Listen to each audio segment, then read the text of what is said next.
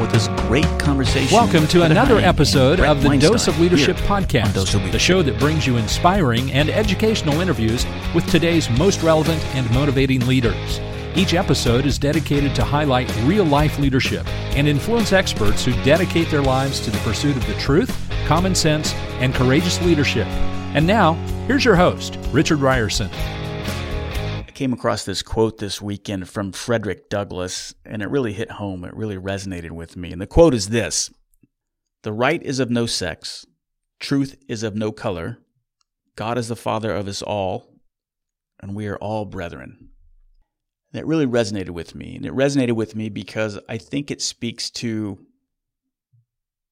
what I'm longing for, what is missing in this kind of chaotic world. You know, when I started this show almost 9 years ago, it's a show about leadership. It will continue to remain a show about leadership, but it's morphing. I'm drawn to something larger than how to build more effective teams, how to improve employee engagement, how to deal with a dysfunctional boss, because those are all important.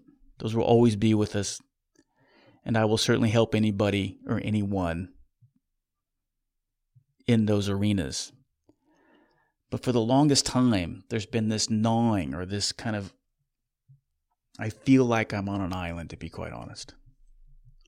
And I know there are tens of millions of other people out there who feel like they're on an island, where they're dissidents in this democracy, in this world of doublespeak, if you will, that we really can't say what the truth is. And you know what I'm talking about. The world has gone mad. And the way to be, as I say on this show, the composed force in a chaotic situation, in a chaotic world, you do have to be composed, confident, consistent, courageous, and compassionate. And certainly courageous. And I think that's what we're seeing in this world, is this lack of courage. We're seeing a tremendous amount of cowardice. And I'm tired of the cowardice, to be quite honest. And if this show is morphing into anything, it's to confront that cowardice head on. And we all have an obligation here to not be cowards in this chaotic, mad situation that we seem to be in. It's ironic, isn't it, that it really is, in the history of the modern world, all of human existence, this is the best time to be alive on the planet. This is the most opportunity, longevity of life, miraculous science and progress and medicine, but we seem to be heading towards an abyss. And that's why I'm excited to have on my show, and was wanting to have on my show, Brett Weinstein and his wife Heather Hang, and they've got a book out there called A Hunter-Gatherer's Guide to the 21st Century, Evolution and the Challenges of Modern Life. Science and evolutionary biology haven't changed very much, obviously, but we humans have. We can't keep up with the external factors that are around us because of our science and evolutionary biology, and that's what the book really highlights, and it was really fascinating to read it. And I found like after I read it, I felt a little more comforted, even though the last chapter says, we're heading towards a collapse. But it's preventable, because we're humans, and if we understand the kind of the evolutionary side of things, which this book did, I found like I found a kindred soul. I didn't feel as alone anymore, because even though politically I don't know all of Heather and Brett's political stance, but if you had to put a political identity on them, they're progressive liberals. And I would consider myself a conservative, probably more of a classical liberal, but I'm kind of tired of those labels, because we've lost the ability in this society, in this world, to have intelligent discussions from all shades of opinion. And that's why it was so fun and refreshing to have Brett and Heather on there. And they do feel like kindred spirit. And you'll see when you listen to this conversation, because despite our differences that we may have on policy directives or even social and financial, economical beliefs, we still are human beings on a planet, and we both cherish liberty, equality, freedom, dignity. and most importantly, the duty to speak the truth, particularly in an age of lies. We need to become more courageous and stand up and unqualifyingly reject lies. Do not speak untruths. And that's where this show is morphing into. So I will continue to bring people like Brett and Heather on the show to have these discussions, because I think that's what's required to be the composed force in a chaotic situation. That's what the book, A Hunter-Gatherer's Guide to the 21st Century, is all about. They make the case, Brett and Heather make the case, that the key to escaping this chaos is right in front of us if we just choose to listen and we choose to be courageous. So you're really going to enjoy this conversation, and I am so thrilled they came on the show. This is one of my favorite conversations, and I hope I can continue to have more of these type of conversations on this show so we can become the composed force in this chaotic world. I'm so glad you're a listener. I'm so glad you've been with me, particularly for those longtime listeners. This is where the show is going, and I hope you come along for the ride. I'm proud to say that the show is sponsored by my sponsor, Asombroso Tequila. It's a trusted, family-owned and operated company. They've been creating tequila for many years, and they've perfected a unique, time-honored craft to produce what I consider, and what many consider, the best tequila in the world. Asombroso is crazy good. It's easy to sip, and the holiday seasons are approaching us. They're perfect for gifts. When I first tasted this tequila, and look, I am not a liquor drinker. I am not. I drank a lot in my Marine Corps days, in early days, and we all have those bad tequila sunrise moments, right? But this stuff is out of the world. It blows my mind, especially the Gran Reserva Ultra Añejo. Oh my God, this is insanely smooth with hints of caramel and butterscotch. Even my friends go nuts when I pour them a shot. Last night, when my daughter was over, my oldest daughter was over, we were sipping exactly on this, and she couldn't believe how good it was. The best part of it is Asombroso makes it easy to purchase. You can go to atequila.com. You can find a complete line of their tequilas. You can use the discount code LEGEND, and you're going to receive 10% off your first order. It's going to be shipped right to your door. Go check out Asombroso Tequila. Really good stuff. All right, thank you for being a fan and supporter of this show. If you haven't done so, please follow us on your favorite podcast application and make sure you write a review. It does wonders if you can just take a couple minutes of your time and write a review. Hopefully it's 5 stars if you're finding value of this. It would mean the world to me. All right, so let's get on with this great conversation with Heather Hying and Brett Weinstein here on Dose of Leadership.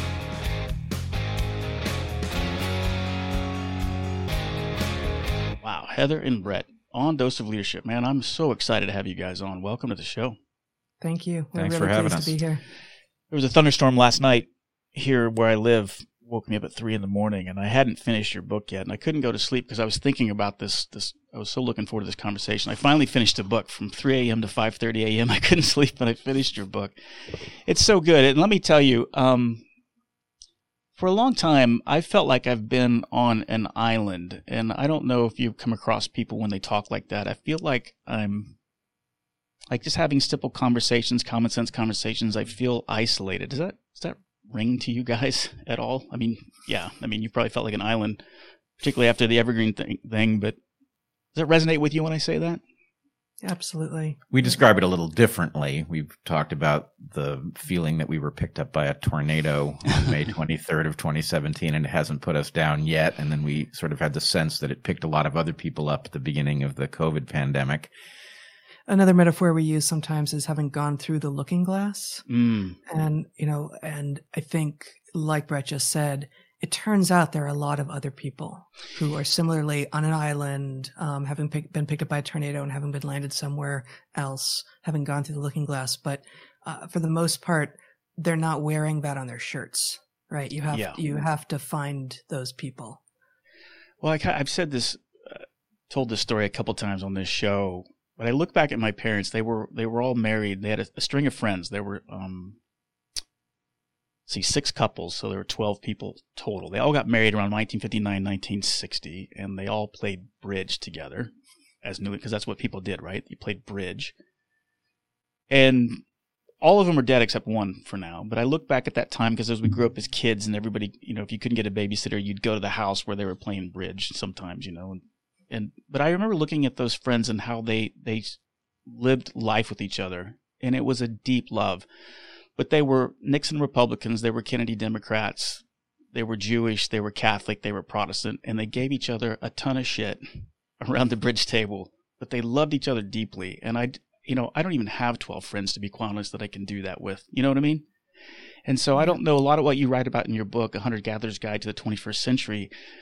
That loss, to me, I kept thinking back to my parents and their friends in there, and like the loss that you kind of talk about, or at least something as this path we're going down, that we're away from that and we're careening down something else. Does that make any sense, what I said? Yeah.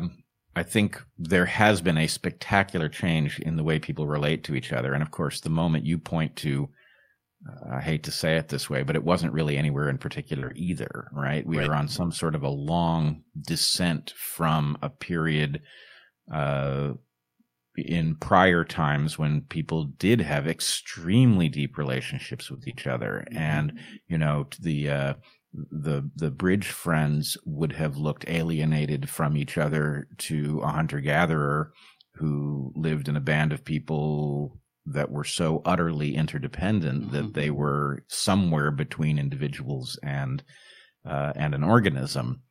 And so, the fact that we have gone further down this path, and I think, for Heather and me, we look out at the generation of students that we taught, for example, and see that they are even more isolated, right? Heather and I have each other, so we have a reality check built in at home, and a lot of people who are a little bit younger than us seem to be playing with the idea that that's kind of optional.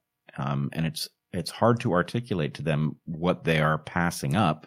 And maybe your point suggests that we need to bootstrap a change of direction back towards this recognition of our utter interdependence that would lead us to behave in a much healthier and more satisfying way. Yeah, I think go ahead. Go on. You circled back to exactly the word that I was going to highlight, is the interdependence. Yeah. That you relate from. You said your parents got married in 5960. So ours, were just a few years later than that. My parents also played bridge with their friends in the 70s when I was growing up, and it wasn't six couples. Maybe this is a generational change. Maybe it's just an anecdote, but it was more like 3 or 4. And so I feel like though that reflects the move away from really deeply connected, fairly large groups, 12 people, 12 adults with kids. That's a lot. That's a big group. And increasingly now people are willing to acknowledge that they're not connected, that they're disaffected, that they don't know how to connect. But then there's this patina of, and that's fine. And I choose that. And who are you to say that having deep connections with someone else or someone's else is critical to being human? And, we're here to say, as all humans forever have said, no, actually connection is where it's at. Well, I think that's, you speak to when I said I was on an island, it speaks to there's a gnawing, there's a craving that's constantly there for me.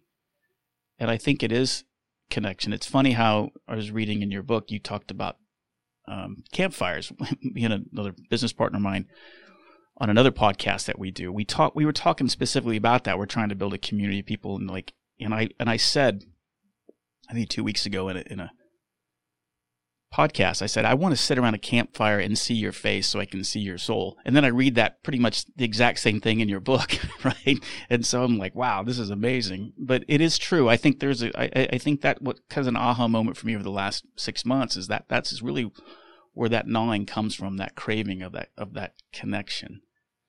Well, there's a bitter pill that goes along with this recognition, though, which is for those of us who have spotted the problem and attempted to go in the other direction, I think we could probably describe it a lot of different ways, but I would say we suffer from having had the market as our developmental environment. Yeah. And it causes us not to be good at collaborating in a way that if we had grown up under any sort of ancestral circumstances, we would have learned to intuit what was necessary to be good companions, collaborators, reality checks, and all of that. And so, in the attempt to get off the island or invite other people onto it, or however you would amend the metaphor, the problem is that we have to learn how to behave relative to each other, or it doesn't work. Right. And that, Go ahead. Well, just, you're bringing up the market, as of course we do many times in the book as well. Unregulated market forces that are shoehorned in as a replacement for human connection. It strikes me, I'm not sure I've ever had this thought exactly before, but this concept, which I have found really horrifying since I first ran into it, but of retail therapy, of this idea that people will find their way out of anxiety or sadness or disconnection by going and acquiring more things with their money. Right. Is kind of the epitome of the problem. Well, and it points to the deep disconnection. It's one part of it, which is that we learn to satisfy needs by just buying something that makes us feel momentarily better, or that we think will. Yeah. But there's the other aspect too, which is that a community of people that knows each other from birth, where you're born into a community, you watch people die, you watch other people enter it, everybody backwards and forwards, what they're good at seeing, what their blind spots are, right? You've seen them make errors and all of that, is a very different phenomenon than one where you source even your social connections a la carte, right? And so, for example, the idea, a psychologist, right, a good psychologist plays a role that is somewhere in the neighborhood of what a great friend might have played, what a clergy member might have been to you. It's somebody who understands you and who you can trust to put aside their interests and to let you see through their eyes, right? It has very little to do with understanding the functioning of the mind. Really, what it is somebody you can trust. Yeah. Who listens. But what does it mean for that to be a business relationship? I love that, because it goes to, as I've spoke and taught leadership over the officially since 2007. I think even where I was in 2007 to where I am now, it was more about then.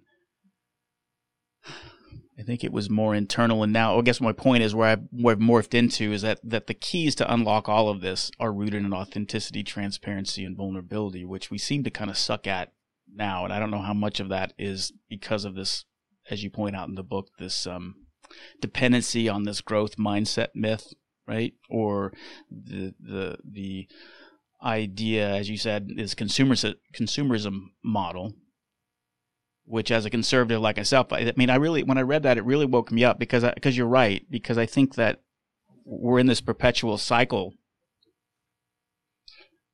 that to change it is going to require some pain, but it kind of makes sense, because the other alternative is if we keep doing what we're doing, the only alternative is a massive collapse, right? Yeah. Well, and the idea that we need to be vulnerable with one another, we need to be able to be vulnerable with one another, I think is exactly apt and exactly not tolerated by a landscape which anonymous strangers or bots even can throw you to the wolves, right? We're interacting online in ways that we would not interact in person, and if we did, those people who said some of the things that are said online would be roundly chastised by the community. That's what community does, and there is no mechanism by which to do that online. Well, I guess that's why I don't understand, and maybe you can talk from an evolutionary sense, because that's what was so fascinating about your book. There's so many things that, again, it's almost like, I don't know if anybody's told you this before, but it's like you could almost, every single one of your chapters could almost be a separate book in itself, that was kind of the idea. Right? There's so much there, guys. It's so good. But it was fun. I felt like my brain got, I feel like I did bicep curls for my brain, if that's possible. That's the best analogy. That's what my brain felt lovely like thing to hear. when I got done with it. But that's what was so fun about it, because I never looked at, the way that I lead, the way that I interact, the things I take for granted. I just didn't think about the evolutionary side of it. I mean, just for one, the one that really stuck out, I don't know why it did, but the smells one, right? I don't know why that stuck out. It was so fun just to read that. We're thinking, and I didn't realize that our body is wired, or our brain is wired, to deal or notice a CO2, right, problem. You said even someone that was brain damaged, for example, could still react, right? I'm paraphrasing. Yeah, even people who have no panic response, people who do not frighten because they have a mental defect, the CO2 detector is so separate and ancient that it will still trigger them to feel panicky and to get out of wherever it is. Because for those who haven't read the book yet, the idea is because we exhale CO2, our ancestors will have encountered scenarios inside a cave or enclosed space where they go in and the air is breathable, but it becomes dangerous to them over time. And so we have this instinctive panic response, and it's very, very deep. And in the book, what we talk about is it would be even more useful for modern people to have a carbon monoxide detector, because our industrial processes produce carbon monoxide and people simply go to sleep and die. It puts them to sleep. It would be very useful to have a detector for that, but it's too new a hazard, and so it isn't there. Yeah, and I guess I should ask you, so, and I don't know much about biology or evolution. I mean, I believe in it, and it makes sense. Would we automatically, over time, if we continue to have combustion engines and did that, would we develop over time this automatic, much like we did the CO2 detector? Well, two things would be true. One, we did develop a carbon monoxide detector, and we now, mandate that you install them in a house. So in some sense, this is the way humans now upgrade. Right. That is to say extended phenotype rather than onboard phenotypic change. Right. And, I meant like internal, like the CO2. Right. The answer is, under normal circumstances, yes, it would absolutely evolve. It would take a very long time to happen, but it would evolve. But the problem is that if you just simply start the clock now, the people who it has to materially affect how many offspring people leave. So, anybody who dies from carbon monoxide poisoning but was already done reproducing and their children don't do any worse in the world for their absence, that has no impact. So, it would take even longer because the signal that results in fewer offspring would be pretty darn weak. Yeah. Well, and it would take even longer, too, because of your first answer, right? That, because humans are so extraordinary at basically moving our evolutionary processes and products off our own bodies. Our software creates tools, and those tools are the ways that we actually manifest our success in the world. That the CO detectors that we have on our walls are the thing that are protecting us from the carbon monoxide now. Right. And so, there's less selective pressure for there to be an onboard endogenous change. Right. And this is why I wanted to bring this up, because that really gets to the heart of the book that I just find fascinating, right? Because the whole premise of this is why we're heading towards this collapse. I think we all know instinctively, intuitively, we know that, okay, something's got to change. I mean, something is drastically has to happen for things to change. But the premise of the book is like, and the reason why you go so deep on this evolutionary side, even talking about the smells piece, is that we are advancing so fast externally, right? And the reason why we're having so much challenge and problems and dealing with the challenges that we're faced with is that the hardware, or what I'm wired with, can't keep up with the progress, right? And it's just it's going so fast. Am I saying this right? I mean, you guys are way smarter about this than I am, but that's the take I got from it. Like, the way have evolved, it can't keep up with the progress that's happening at such an exponential rate. Well, it's in one way even worse, right? Because you say something needs to happen that will cause us to recognize where we're headed. Yeah. It keeps happening. We keep seeing it. It happens right in front of our eyes. And the problem is we are now so far out of our depth. We are so far out of the environment that we intuit that we don't even realize. You know, nature has ways of telling you that you're on a fatal trajectory, right? The fact that we were all born into a world with no smartphones. The smartphone got invented. We all got one without anybody mandating that we get one. And then we discover that we have a massive wave of addiction that's changing the way we relate to each other, changing the way we spend money, we interact sexually, all of this stuff, right? We did that to ourselves. Right. And yet there is no mechanism whereby you can say, was that a mistake? And if it was a mistake, what can we now do about it? The point is, it's now a feature of the landscape, and it can't be undone. Yeah. So, I mean, we argue, as you have alluded to, for the idea that we have created our own rate of change, which is so fast, which is itself now outstripping even our extraordinary ability as humans to keep up with that rate of change. And, what can we do about it? Recognizing it is not sufficient. Right. Imagining that we can go back to some past, which is largely illusory and imaginative, doesn't make any sense, nor should we want it. Right. So, we need a future that is unlike one we have yet imagined. But the idea that every future on offer by the newest gadget is something we should embrace, that's crazy. And we're living part of the evidence of that crazy. Well, and I think even to have the conversation about it is what's frustrating to me so much. We talk about, again, from a pilot perspective, I think this is why I always felt like an island, because it's in my DNA because of my profession of what I have to do. And if you look at the safety record of aviation, for example, look at the United States. I mean, take 9/11 aside, that anomaly. I mean, it's ridiculous how safe it is, right?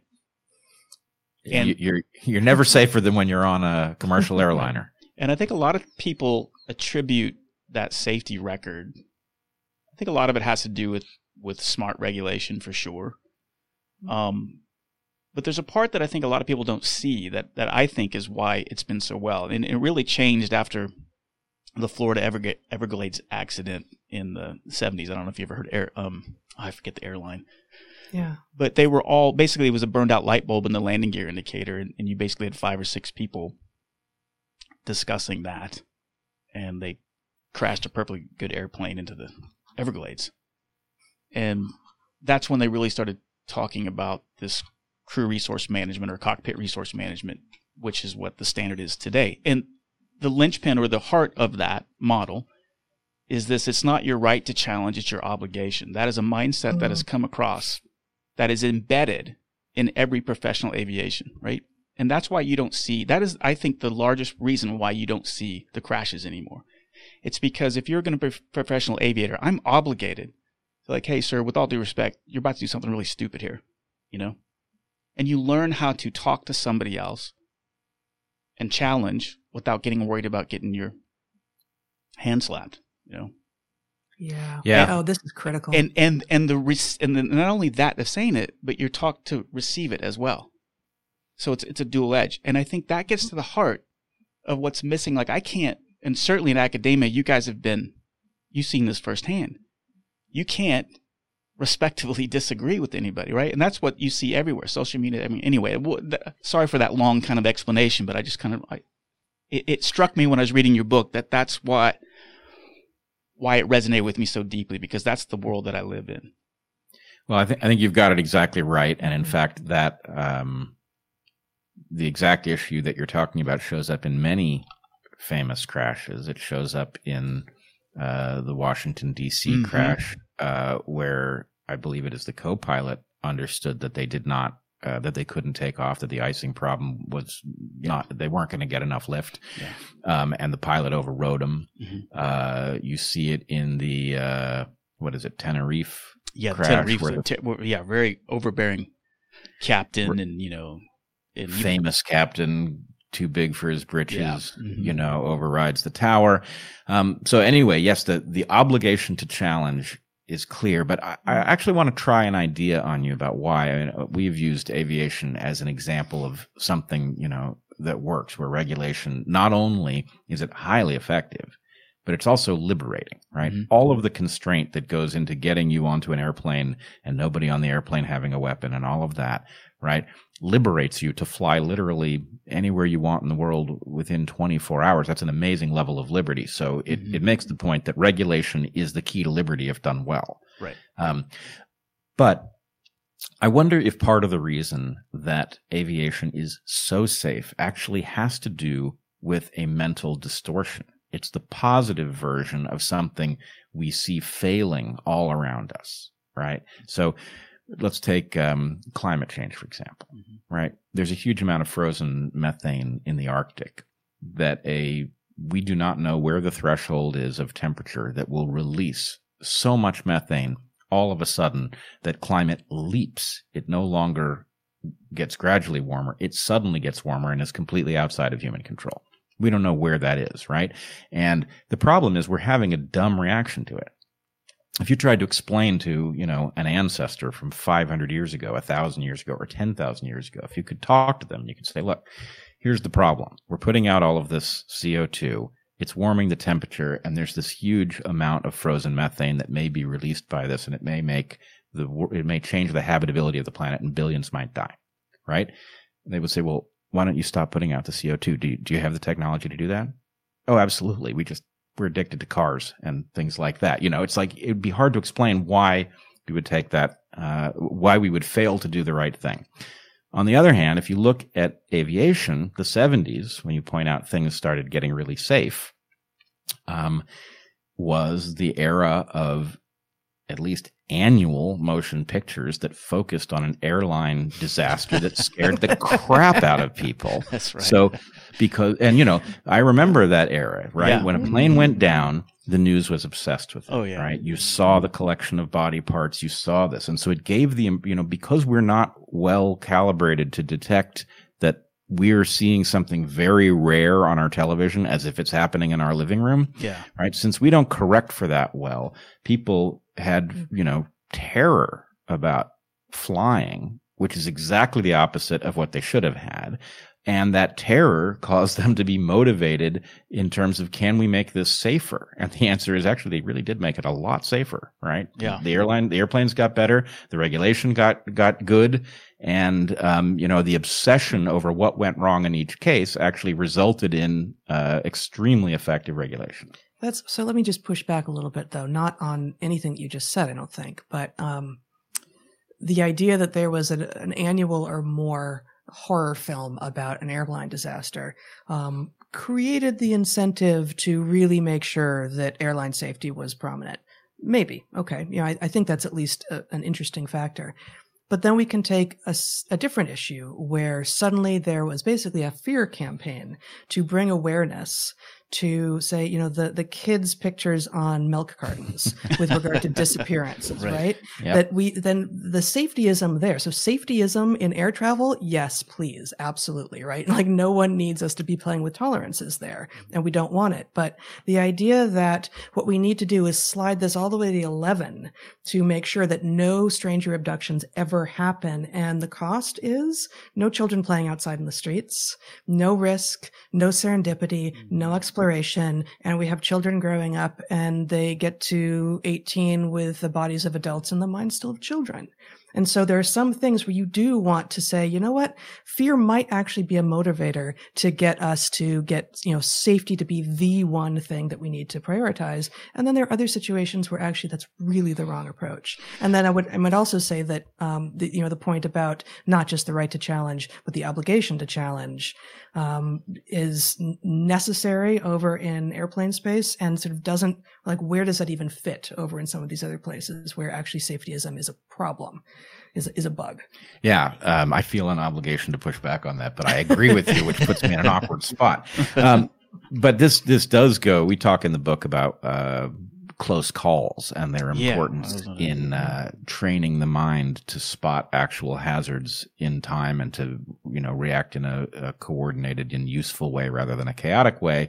And what you're pointing to is that the largely erroneous fear about what was happening to mild-mannered children playing in front of their houses, right? That nonsense, that panic resulted in a massive change in what children encountered. And therefore, it resulted in the close calls that they encountered being not significant enough, not real enough to train the mind usefully. And then what do you know? You get to 2017 and people are a little unclear on what violence means. And, Right. They fear that they are unsafe in school because of the mention of this, that, and the other thing. And the point, it really, you as you sometimes say, Heather, if you wrote it as a screenplay, it wouldn't be plausible, right? It happened, but if you wrote it, people would be like, no, they'll never be afraid of, they'll never mistake words for violence. That's a bridge too far. Well, it does speak to you're right. And the close call section was great in the book, and you retelling the story of your two students, miraculously surviving that building collapse and that earthquake. My God, but the point of that story is key, and it gets to what you're talking about. I mean, we all grew up, I think we're all relatively the same age. I mean, we all, what's the kind of the funny memes of the Gen X thing now? Like, well, when I was a kid, I rode a bike without a helmet, and we built ramps out of, rusty nails and plywood, and we jumped and we fell and we didn't wear helmets and all that, right? And I tell those stories to my kids and they're incredulous. And I think back, like, oh my God, what has happened? I have Life 360, and I know where my kids are at all the time. My parents didn't know where I was at for basically 16 hours of the day. Mm-hmm. No, they didn't, and it was better for you and for them. That's right. Well, let's be fair about it, okay? I know some kids who didn't make it. Yeah. Right. As do you. Fair. And the thing that is important to say is it's not like, hey, risk is good. The answer is risk is worth it. Right. A childhood that has it's necessary. It's necessary, which means that a parent has to confront this very frightening fact that a child who has experienced enough risk to actually be a wise adult is a child who was not perfectly safe. Right. There's no way to do it with perfect safety. And the job of a parent, among the jobs of a parent, is to manage the level of risk so that the kid makes it. Right. Yeah. You want, like you said, with your students, and they just don't leave in a box, right? Our goal is not to leave in a box here. Nobody. Yeah. Well, we were a little more direct than that. Nobody comes home in a box, which was code for you have the right to take risks, and we expect you to, but you don't have the right to take a risk that might send you home in a box, because that risk goes beyond you. That risk goes to your family. That risk goes to the other people on the trip. Yeah.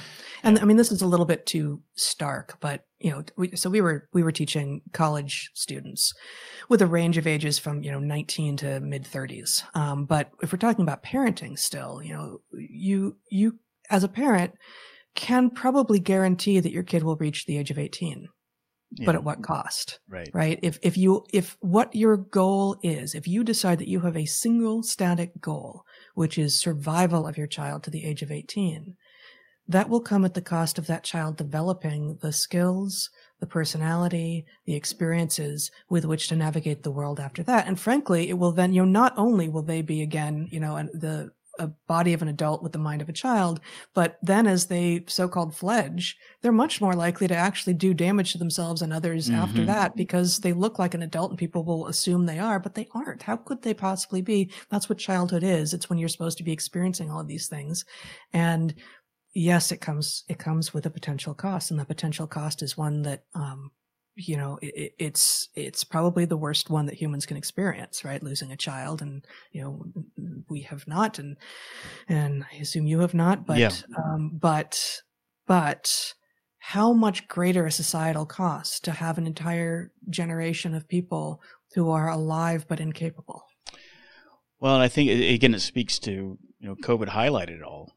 I mean, I think if you look at the average, a guy that's out there every day, he's, welding things, he's running band saws, he's sawing things, he's hammering things, he's almost cutting his finger off.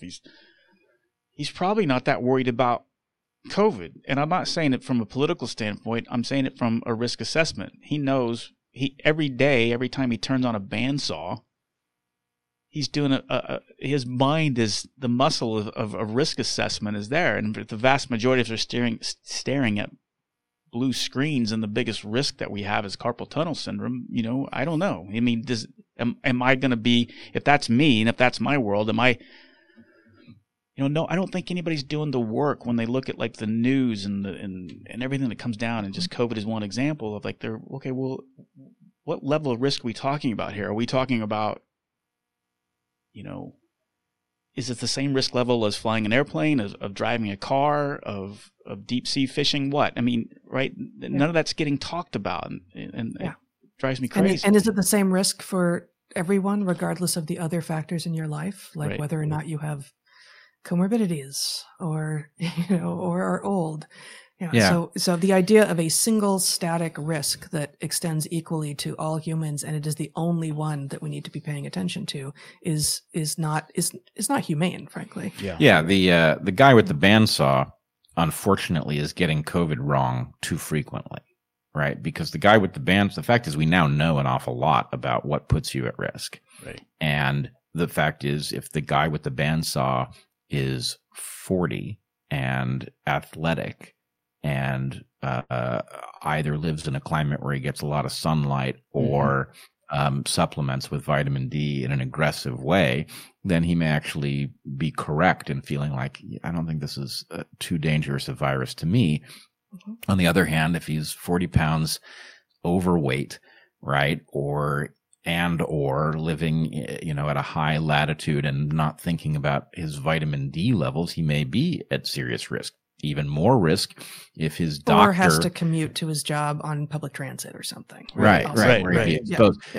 Even worse if his doctor is in a social environment where the doctor can't afford to think for himself, and so the doctor adheres to this ridiculous program of encountering people who are sick and sending them home to get the people they live with sick, and not treating them until it's an emergency, right? So there are all kinds of things about COVID that are hard to intuit, which has resulted, frankly, in us choosing, without any rational defense, to vaccinate children who are, in fact, unless they have serious comorbidities, almost totally safe from this disease, in order, in theory, to protect older, infirm people. Right. So somehow we have collectively botched this job, and we have given people a one size fits all diagnosis and prognosis and solution. And, how many months later now, and we're still pretending that this all somehow makes sense? Hey, we're about halfway through the conversation, but I got to talk to you about my brand new sponsor, Asombroso Tequila.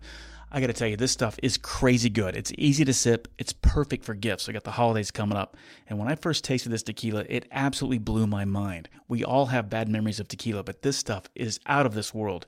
I love this company. It's a trusted, family-owned and operated company. They've been creating tequila for many years, but they've perfected this unique, time-honored craft, producing what I consider and is considered the best tequila in the world. From their La Rosa Reposado, aged in Bordeaux wine barrels, which creates this really cool pink hue, to their Gran Reserva Alta Añejo, my favorite, which is aged in new French oak casks. Each tequila is as unique as it is flavorful. Asombroso Tequila is honored to have received many awards throughout the years, notably the prestigious Robb Report's Best of the Best and Top Tequila in the San Francisco World Spirits Competition. Although they have acquired many accolades throughout the years, their customers are what matter the most. Their continuous support and reorders are what motivates the driving force to keep producing the world's best tasting tequila year after year. You can't go wrong with this stuff. You can find out the complete line of Asombroso tequilas on their purchasing site, atequila.com. That's the letter atequila.com.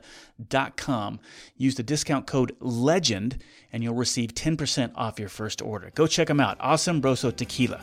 Really good stuff.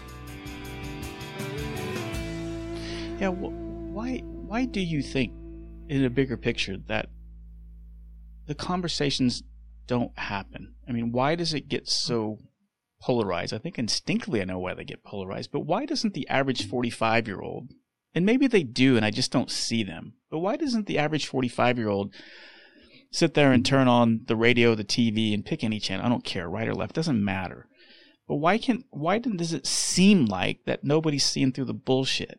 Why does it seem like so many people take the bullshit and like it's no big, like, oh yeah.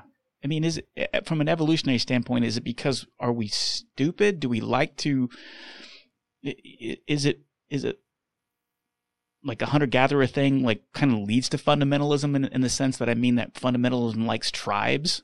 I don't know. What do you think? It's not that. Let's give them their due. And we're not a stupid species, right? Right. Yeah. Exactly. Right. We're not. We do all right. And we the clean up vast okay. majority of us, I mean, I know you want to answer this and I want to say something too, but I will say that teaching at Evergreen for 15 years with a really wide, like actual diversity of students, like across all the demographic markers, including age and, first in their family to go to college and, all as veterans and grandmothers and all of this.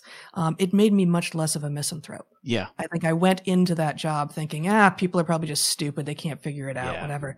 No, almost everyone is capable of deep insight and care. Yeah, especially if you get to them early. And I want to be, and I believe that, because I see it in my kids. I see it. I mean, I believe that in human beings. I always want to focus on the strengths, not the weaknesses. I'm with you. Okay, but let's address your question, because I think you don't see the reason that people are wired to behave in this way until you look at it evolutionarily, and you realize, first of all, human beings are not built to be right. Right? Being right is a means to an end. Okay. And when being wrong leads better to that end, human beings embrace wrong. Right? So, for example, if you take all of the what we would call metaphorical beliefs, if you take all of the religious beliefs that we can prove in a laboratory aren't true, right? Would the ancestor 5,000 years ago have been better off abandoning the mysticism and embracing the idea of, hey, let's make laboratories and figure out what's really going on? No, they'd be much better off embracing the mysticism of their group and taking it in deeply and operationalizing it. And so what I'm getting at is this. Human beings, just as we have a CO2 detector that keeps us from suffocating in an enclosed space. CO2. Yeah. We have a CO2 detector. We also have a early starvation warning detector. And when people start making noises like, oh, you just don't get it, you're not one of us, in fact, you're a hazard to us, right? That is a direct threat to future ability to feed self, right? Because humans cannot feed themselves in any environment. No individual human can feed themselves in any environment on Earth alone indefinitely. Right? You may think, oh, well, I'll fish my way out of it. Well, you're going to need fish hooks, and I bet you don't know enough metallurgy to make them. So, right? So anyway, the point is human beings are inherently collective. And that means that when the other members of your collective start looking at you funny, like you're the problem, you begin to fear that you're about to starve because they're going to drive you to the edge of the village and, wish you good luck as you, head off into the unknown. So, what that means is all of this online nonsense is people triggering that in each other, right? If you express skepticism about certain things, then the point is, oh, you're the witch, right? And so it is that. And, I don't mean to make light of it here. What I'm saying is, as much as I'm sure all three of us definitely want people to stand up and say what needs to be said, it is not surprising that they do so infrequently, because the threat, even if in modern circumstances, is not really a threat to your ability to feed yourself. It feels like one for very good historical reasons. And the main mechanism, it seems, the main emotion that the tribalism is being enforced with is fear. Yeah. And, you said that in what you just said, Brett, but, fear is driving people, and whether or not they recognize it. And, I was just thinking the other day, I would so much rather be angry than afraid. And I don't want either, right? But there are situations that people could respond to with anger or fear. And, anger feels like a response that is more temporary, that it can end. It can be finite. You can say, wow, that was, hopefully I didn't lose my hopefully I didn't do anything that I now need to go fix, but it's over. Whereas fear has this lingering presence that just grabs you, and it's very hard to escape from. Yes. And, I guess the final, maybe it's not the final, but a next piece of the puzzle is, you say people don't spot the bullshit. They do, almost overwhelmingly, but they respond to it incoherently, right? In other words, because we are built to grow up in an environment and then to intuit that environment so that we don't have to carefully, consciously think through most things in order to function well, right? Mm-hmm. We are built to flow through life and to reserve consciousness for those rare circumstances where something is really surprising to us. But for us, we don't intuit well because we don't live as adults in the environment we grew up in. So our intuitions are terribly tutored. And as people do detect correctly that the system is rigged against them, that it is not serving their interests most of the time, that the governance stuff is theater, right? At best, right. It's indifferent to them. Sometimes it's actually downright hostile to their interests. They move to an intuitive layer about what must be true, and they embrace nonsense, ideas that don't add up. They're very susceptible to con artists and stuff like this. And so the real problem is they do detect the bullshit. They don't have the first clue what to do next in general, right? And that's what we need to begin to discuss more widely. Yeah. So, that was amazing. That's really great insight, and I agree. I'm about to get banished from the tribe and starve, so it kind of triggers that. That makes perfect sense. So before I get to that, I want to say this about fear. I want to see what you guys think about this. I agree with you that, and that's the first I'd ever heard that, Heather, and I love that it's easier for me to be angered than fearful. It's a much more acceptable or pleasurable, maybe, because sometimes there's some pleasure in anger, of getting angry, right? I mean, I don't know.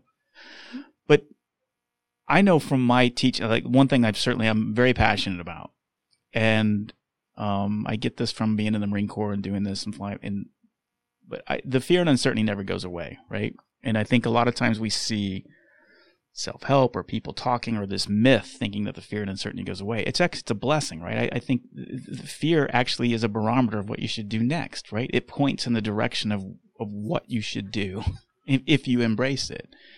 And that's why I kind of look at fear as a blessing. And for me, it seems like if we could get people to kind of embrace that and be the composed force in a chaotic situation, I think that is the key, the ticket. You know, if you can be the composed force in a chaotic situation, the world's your oyster. You can pretty much, live a significant life, a very significant life. And that's what I try to talk. And so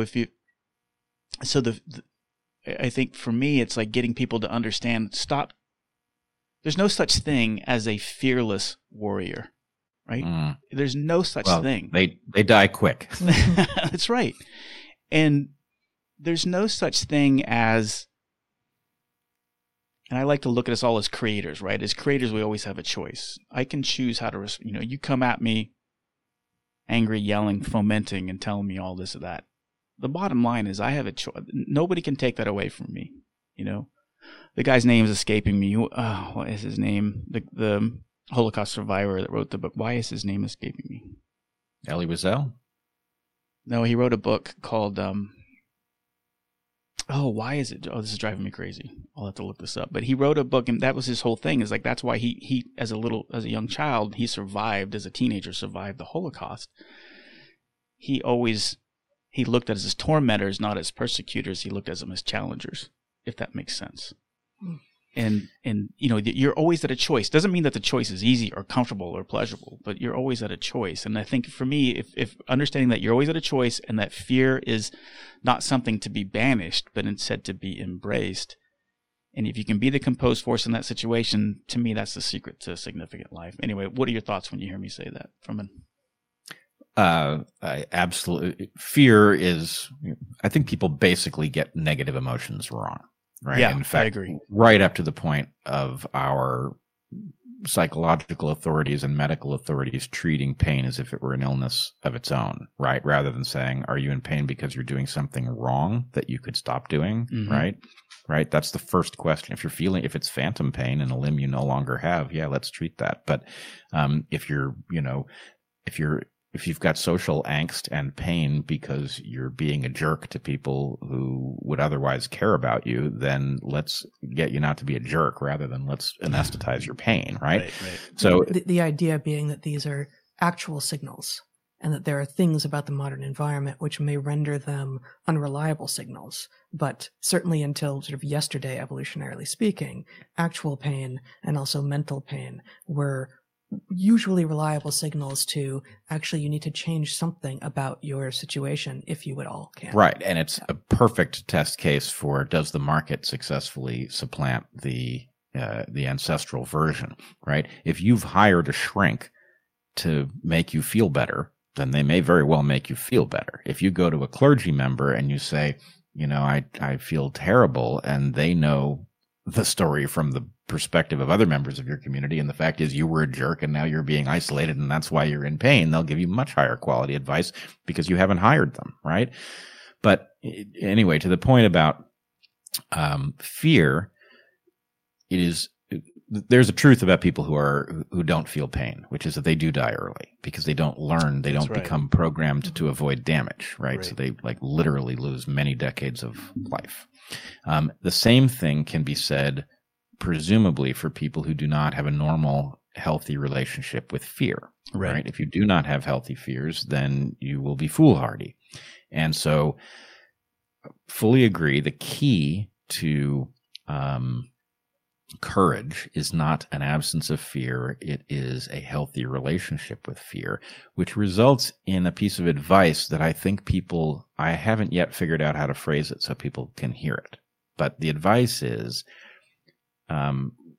if you face something truly frightening, you actually should not shield yourself from staring into the abyss. You should stare into the abyss long enough that you can manage the relationship with it. Mm-hmm. That this actually, it's awful, but it does make you stronger. And in some sense, I think we're watching a whole civilization of people who are too terrified to look at where we are rather than inclined to look at where we are so that we know what to do about it. Well, I think that that picks up on the one way that I would sort of just reframe the conversation, which is that fear is necessary, fear is adaptive, but fear is also so easily weaponizable, especially in our modern world, that fear is being used as the tool by which to control people. And so if you will stare into the abyss, and you are likely to discover when the abyss that you've been told exists actually is a Wile E. Coyote paint spot on the ground, right? Yeah. It's a fakery. So even more reason to be willing to stare into the abyss. Sometimes it's an actual abyss and you need to know it and just then carry that knowledge with you as you go forward. And sometimes it turns out that the thing that you're spending all of your time avoiding looking at and avoiding thinking at and, turning on your friends who disagree with you because of it, you look at it and you say, wait, that's not what I was told it was. It turns out I have no reason for fear in this circumstance. That's a great point. And that it speaks to what you're talking about in the book, that you got to get out and live in the physical world, and the kind of the lessons that you learn with your students on these trips that you guys would take. And I don't know what the young woman's name who or the two of them that survived the hotel collapse around them. Yeah. I mean, what an awful thing. I mean, I just can't imagine what they're going through, but I can tell you one thing, they're better people because of it now. They have the makings of superheroes by virtue of their having lived through something most people will never live through. Exactly. And having the knowledge that one can actually navigate such a thing. Mm-hmm. It's really, in many ways, it's a terrible gift, but it's a gift. That's right. It's a gift nonetheless. Absolutely right. So this is all fun and it's great, and I'm learning a lot. And again, I'm more biceps curls are happening in my brain right now, and so I feel good. But I don't feel good about what it seems overwhelming. How do we get to the fourth frontier? How do we get people to embrace it? I mean, I read it. Yeah, I love what you're saying. Well, I must say I hear a kindred spirit over there, and. I think we need to not overthink it, right? Yeah.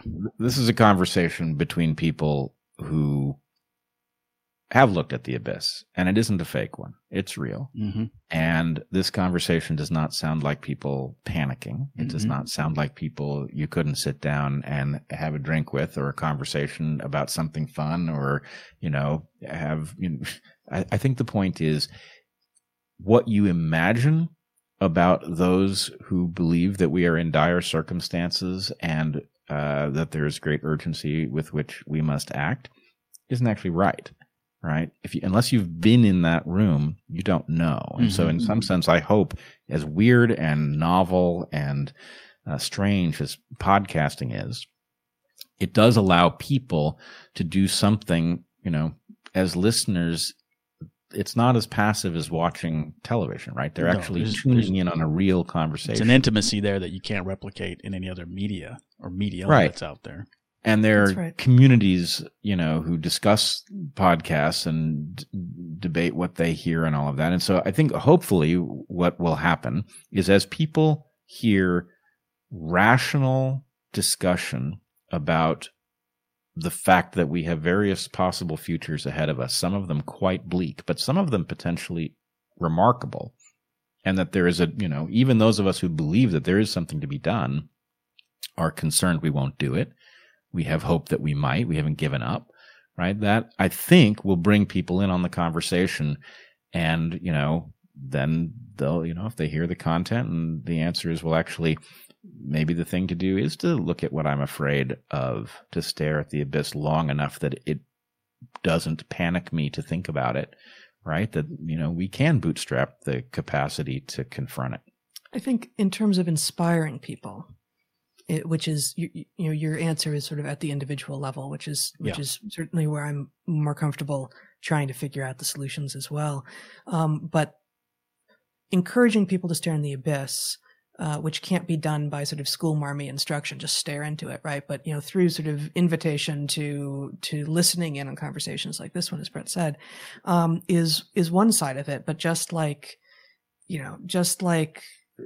speciation involves both, or how many species there are involves both speciation and extinction, there's another side to this, which is how to inspire people, how to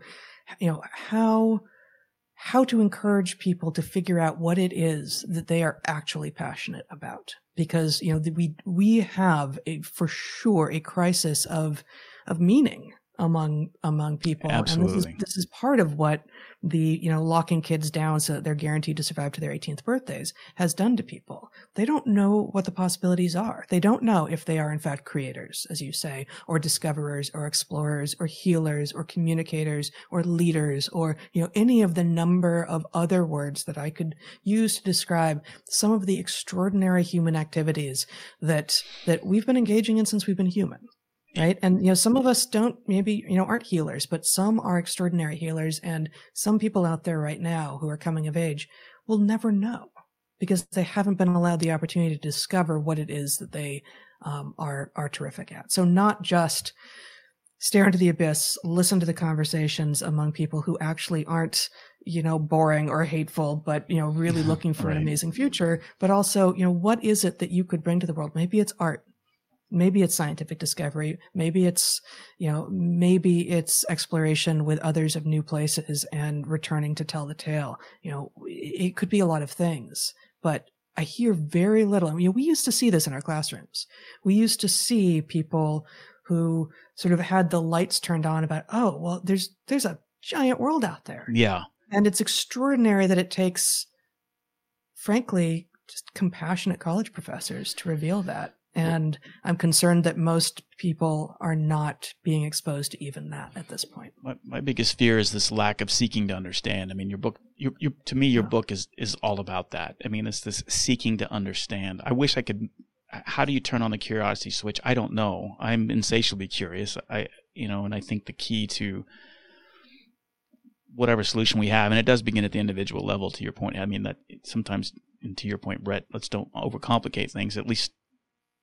Maybe you can't change the world, but at least you can change your part of it, and that can expand and grow and catch fire, hopefully. And your book is, like you said, it's an evolutionary toolkit. And what I love about your book is that it is about seeking to understand the human condition. I mean, that's what I got out of your book, and I wish every conversation that I had every single day was about that. And it's not about justifying it either. I think so many times everybody tries to plant a flag. I don't know why everybody feels like they have to plant a flag and say, I'm right, you're wrong. And I think you did a really good job in the book of explaining the human condition and not justifying it. Does that make sense? Yeah, very much so. I think it is a common misunderstanding of an evolutionary perspective that by trying to understand what we are evolutionarily is in turn a justification of everything that humans do that can be pointed, that for which an evolutionary explanation can be revealed. And of course, this isn't true. Our argument is really quite the opposite. How better to change the worst parts of human nature than to understand all of what we are as fully as possible, and then move forward and work to embrace the beautiful things that evolution has handed us and work to minimize the awful things, because evolution has handed us both, mother's love and genocide, kindness to strangers and rape. These are all 4 of those things are evolutionary, and 2 of them are lovely and 2 of them are not. Yeah. If I can go back to one point, though, you say, how do we turn on the curiosity? And this is going to sound pat, but I'm so convinced it's essential. The key is just don't turn it off. Right. What we do to children is we take that curiosity and we shut it down, and we do so with lackluster teachers who don't want to be exposed for not knowing things. And so, anybody who's raised a child has heard that child ask really difficult questions, right? It happens. Some of their questions are nonsense. Some of their questions aren't. But if your idea is, I'm going to stand at the front of the classroom and I'm going to demonstrate, that I am the one with the knowledge, and I'm going to pour the knowledge into your head. And if you ask a question I don't know the answer to, then you've done something wrong. Well, then, okay, it's not surprising that when they reach adulthood, that asking good questions isn't something that they are skilled at. But we could stop doing that. I mean, we are, what we are as evolved creatures is curious. Why? Because curiosity allows you to detect opportunities that you don't see. It allows you to spot hazards that will otherwise catch you off guard. So we are built that way for a reason, and all we have to do is not mess it up, and it emerges and produces a much richer life. Mm-hmm. I agree 100%. Do you guys, I guess where it gets overwhelming, I'll do the work individually, but I look at these institutions, I look at academia, I look at government, and I'm like, oh my God, I don't know how.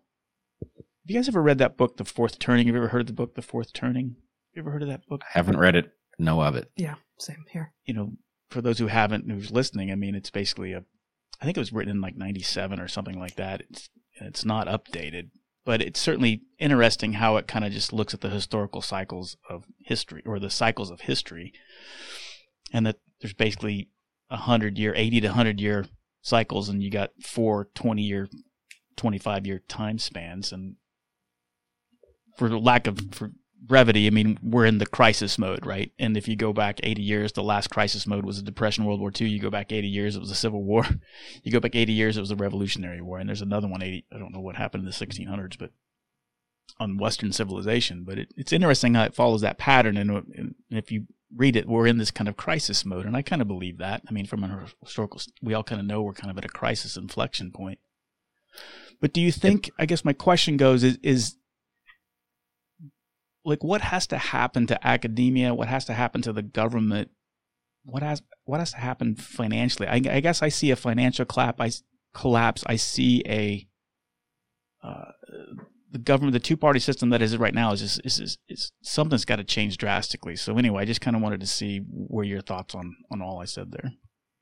Well, there's a problem, which is that there may be a lot to this fourth turning idea, but the crisis we're in isn't that, right? It may overlap with it. It may be that we're in that crisis also, but there's something, I think, unduly comforting about the idea that this is a cyclic pattern, that as bad as things are, Yeah, there's something good on the other side of that, right? Right. Yeah. Mm-hmm. That is not where we are. And, I don't think our book is in any way depressing. No. But there is a message in it about the fact that we are off the end of the tape, right? We have now done something that has taken even our extreme capacity to deal with novelty and outstripped it. And so the answer is either we figure out how to undo that, or nature's going to figure it out for us, and it isn't going to be pretty. So really, in some sense, this is a call to arms. There is still the capacity to put us back on track, right? It would necessarily be dark as we pass through what evolutionists would call the adaptive valley. But we really don't have a choice. We have done something. We have taken what we are capable of.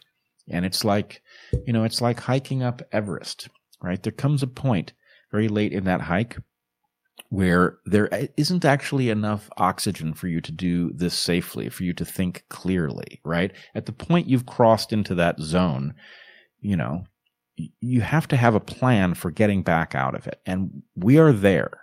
Evolutionarily speaking, we are built to adapt extremely rapidly, but we are now changing our environment so quickly that even that amazing capacity to adapt is simply not up to the challenge. So we have to deliver the next generations, the future generations, a world in which that isn't true anymore, right? It doesn't have to be a bleak world. It can be a marvelous world, but it can't be one that changes so rapidly they can't keep up. And so is the concern for you one more of resources and the planet and the environment, or is it more of the political media, kind of all that kind of jumbled mess of politics, media, not being able to talk to each other, not being able to have civil conversations, because they all affect each other. I mean, they're all interrelated. I mean, if a left and a right talks about climate change and it follows the normal tropes, we know where it's going to go, right? Something has to change in that, at least having the conversation. And I think I heard you somewhere, you gave a great example of like, well, let's don't focus on talking about what we come from the place of where we agree, right? Like we can, no matter what the topic is, these red button or hot button issues that we seem to disagree with on left and right. I still don't know how we get people to have these conversations where we focus on what we agree on. I agree 100% that that's what we need to do, but I just don't know how to get there. But again, I ask a lot there, but I guess my first question was, is it more about resources and environmentalism to you? Is that what you think the collapse is, or is it more cultural? So let me just quickly answer before you go on. I would say, 20 years ago, the answer for me would have been easy. I may have been wrong, but it would have been easy for me to say it's the former, it's resources. Because, say what you will about the models that are being used to generate our understanding of climate change or our lack of understanding, depending on where you stand. We're experiencing habitat loss. We've seen it firsthand in many, many places. And the earth is finite. Right. Resources are finite. And even if you thought that you could start mining stuff from some other place, we only have one Earth. We only have one habitable planet.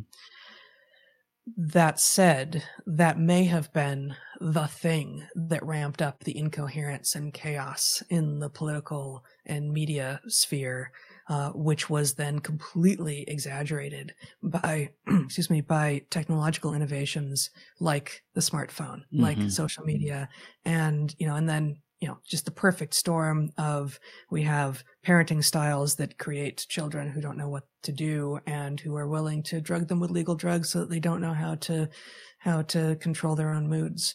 Right. So, all of that sort of happened simultaneously. Is that coincidence? It seems not. Yeah, I'm going to take a slightly different tack because I think it's very easy to get bogged down in innumerable examples of hazards, many of which are resource-based, some of which are not. They're all symptoms. I guess at this moment, I almost wonder, as much as I like the title of our book, I wonder if it shouldn't have been called Hypernovelty, because the risk to humans is hypernovelty. That's what's happening. And the problem is, what will that look like in the end? It could look like slaughterbots, right? It could look like swarms of killer drones that are purchasable at a reasonable price so that one of these political entities will start availing themselves of that power in order to shape markets and politics and other phenomena. It could be the clathrate gun hypothesis of the methane frozen in the Arctic, right? It could be that it's it could be frankly, the lowering of the price point on creating novel viruses. And as much as COVID may not be an extinction level event, that's not to say that somebody with a purpose might not engineer such a thing. It could be a Carrington event that causes the stored nuclear fuel in all of the civilian nuclear reactors to spill into the environment and cause a refugee crisis that will have existential implications. And the basic point is all those things are the result of the same problem. They're the result of the fact that we, once upon a time, had the power to make errors that would cause our lineage to go extinct, but our lineage was not synonymous with the whole human race. Now our errors are such that we can take out the human race in one failure to recognize a hazard. And we either are going to somehow overcome our political corruption problem and engineer a solution to that where at least we can get very high quality minds focused together on the question of what do we do about the hazards we keep creating for humanity? How do we rein in that problem so that we can live well without constantly facing new existential threats? Or we won't, in which case it'll be one of them. And it doesn't really much matter which one it is. Right? Yeah. It'll be something. Yeah. Yeah. Not pleasant to hear, but I think you're right. Better you hear it from me than as the cosmos swallows you up. That's right. But you're right. Or even like the solar, like this, a massive solar event. There's all kinds of things that could happen and trigger. Well, and for people, the massive solar, the Carrington event to which you just referred, obviously that isn't the result of humanity. No, it's our fragile systems that are built on imagining that it can never happen. Right, that is what makes it an existential threat. Exactly. Right. It is. That's the irony of the thing. Right. Is that these events have happened throughout human history and prehistory to no meaningful effect because we hadn't plugged nuclear reactors into electric grids that are vulnerable to solar storms. So in some sense, we don't have an intuition for it, which is why we apparently run a, 1 in 8 risk every decade of a major grid destroying event that's plugged into all sorts of things that most people have never thought about. Right. It's not like, oh my God, remember that winter storm when we were out of power for 2 weeks, right? This is not that level. Yeah, right. This is civilization destroying risk. Yep. Yeah, and in fact, it's a really important example. If people want to check it out, I wrote a piece for Unheard. Yeah. On how the world might end. Just recently. On this topic. Yeah. In the last year somewhere. And the point about this one is, in the case of something like climate change, we all understand that there are people who have a stake in our current trajectory such that they don't want us to fix the problem because there's a perverse incentive. In the case of the Carrington event issue, there's no opposition. Every human being who wants to see human beings continue to live on this planet ought to be on the same side of the issue. And the solution isn't even expensive. It's so cheap that we could solve it and nobody would notice it. Yeah, no one would know. Yeah. No one would know. And yet we don't fix it. And so what that says is that somehow our intuitions are far enough off that even with something that actually has humanity destroying potential, no reason for political opposition, it's the lowest hanging fruit conceivable, we still don't pick it. Yeah. And it's because of that's what just, again, makes me feel like I'm on an island sometimes. But that's why we have you in writing A Hunter-Gatherer's Guide to the 21st Century, also known as Hypernovelty. Hypernovelty. You guys did a great job there. I wish I could talk to you 3 hours. I do have another podcast coming up in 15 minutes, so I got to get near the end. Who are you hoping picks up your book? This is going to sound like a non-answer, but our editor asked us that after we signed the contract, and it's been a book had been talking about writing for over 10 years. And she said, just before you begin to write, I'd like to get a sense from you of who your intended audience is. And I happened to be on the phone alone with her, so my answer to her was kind of everyone. Mm-hmm.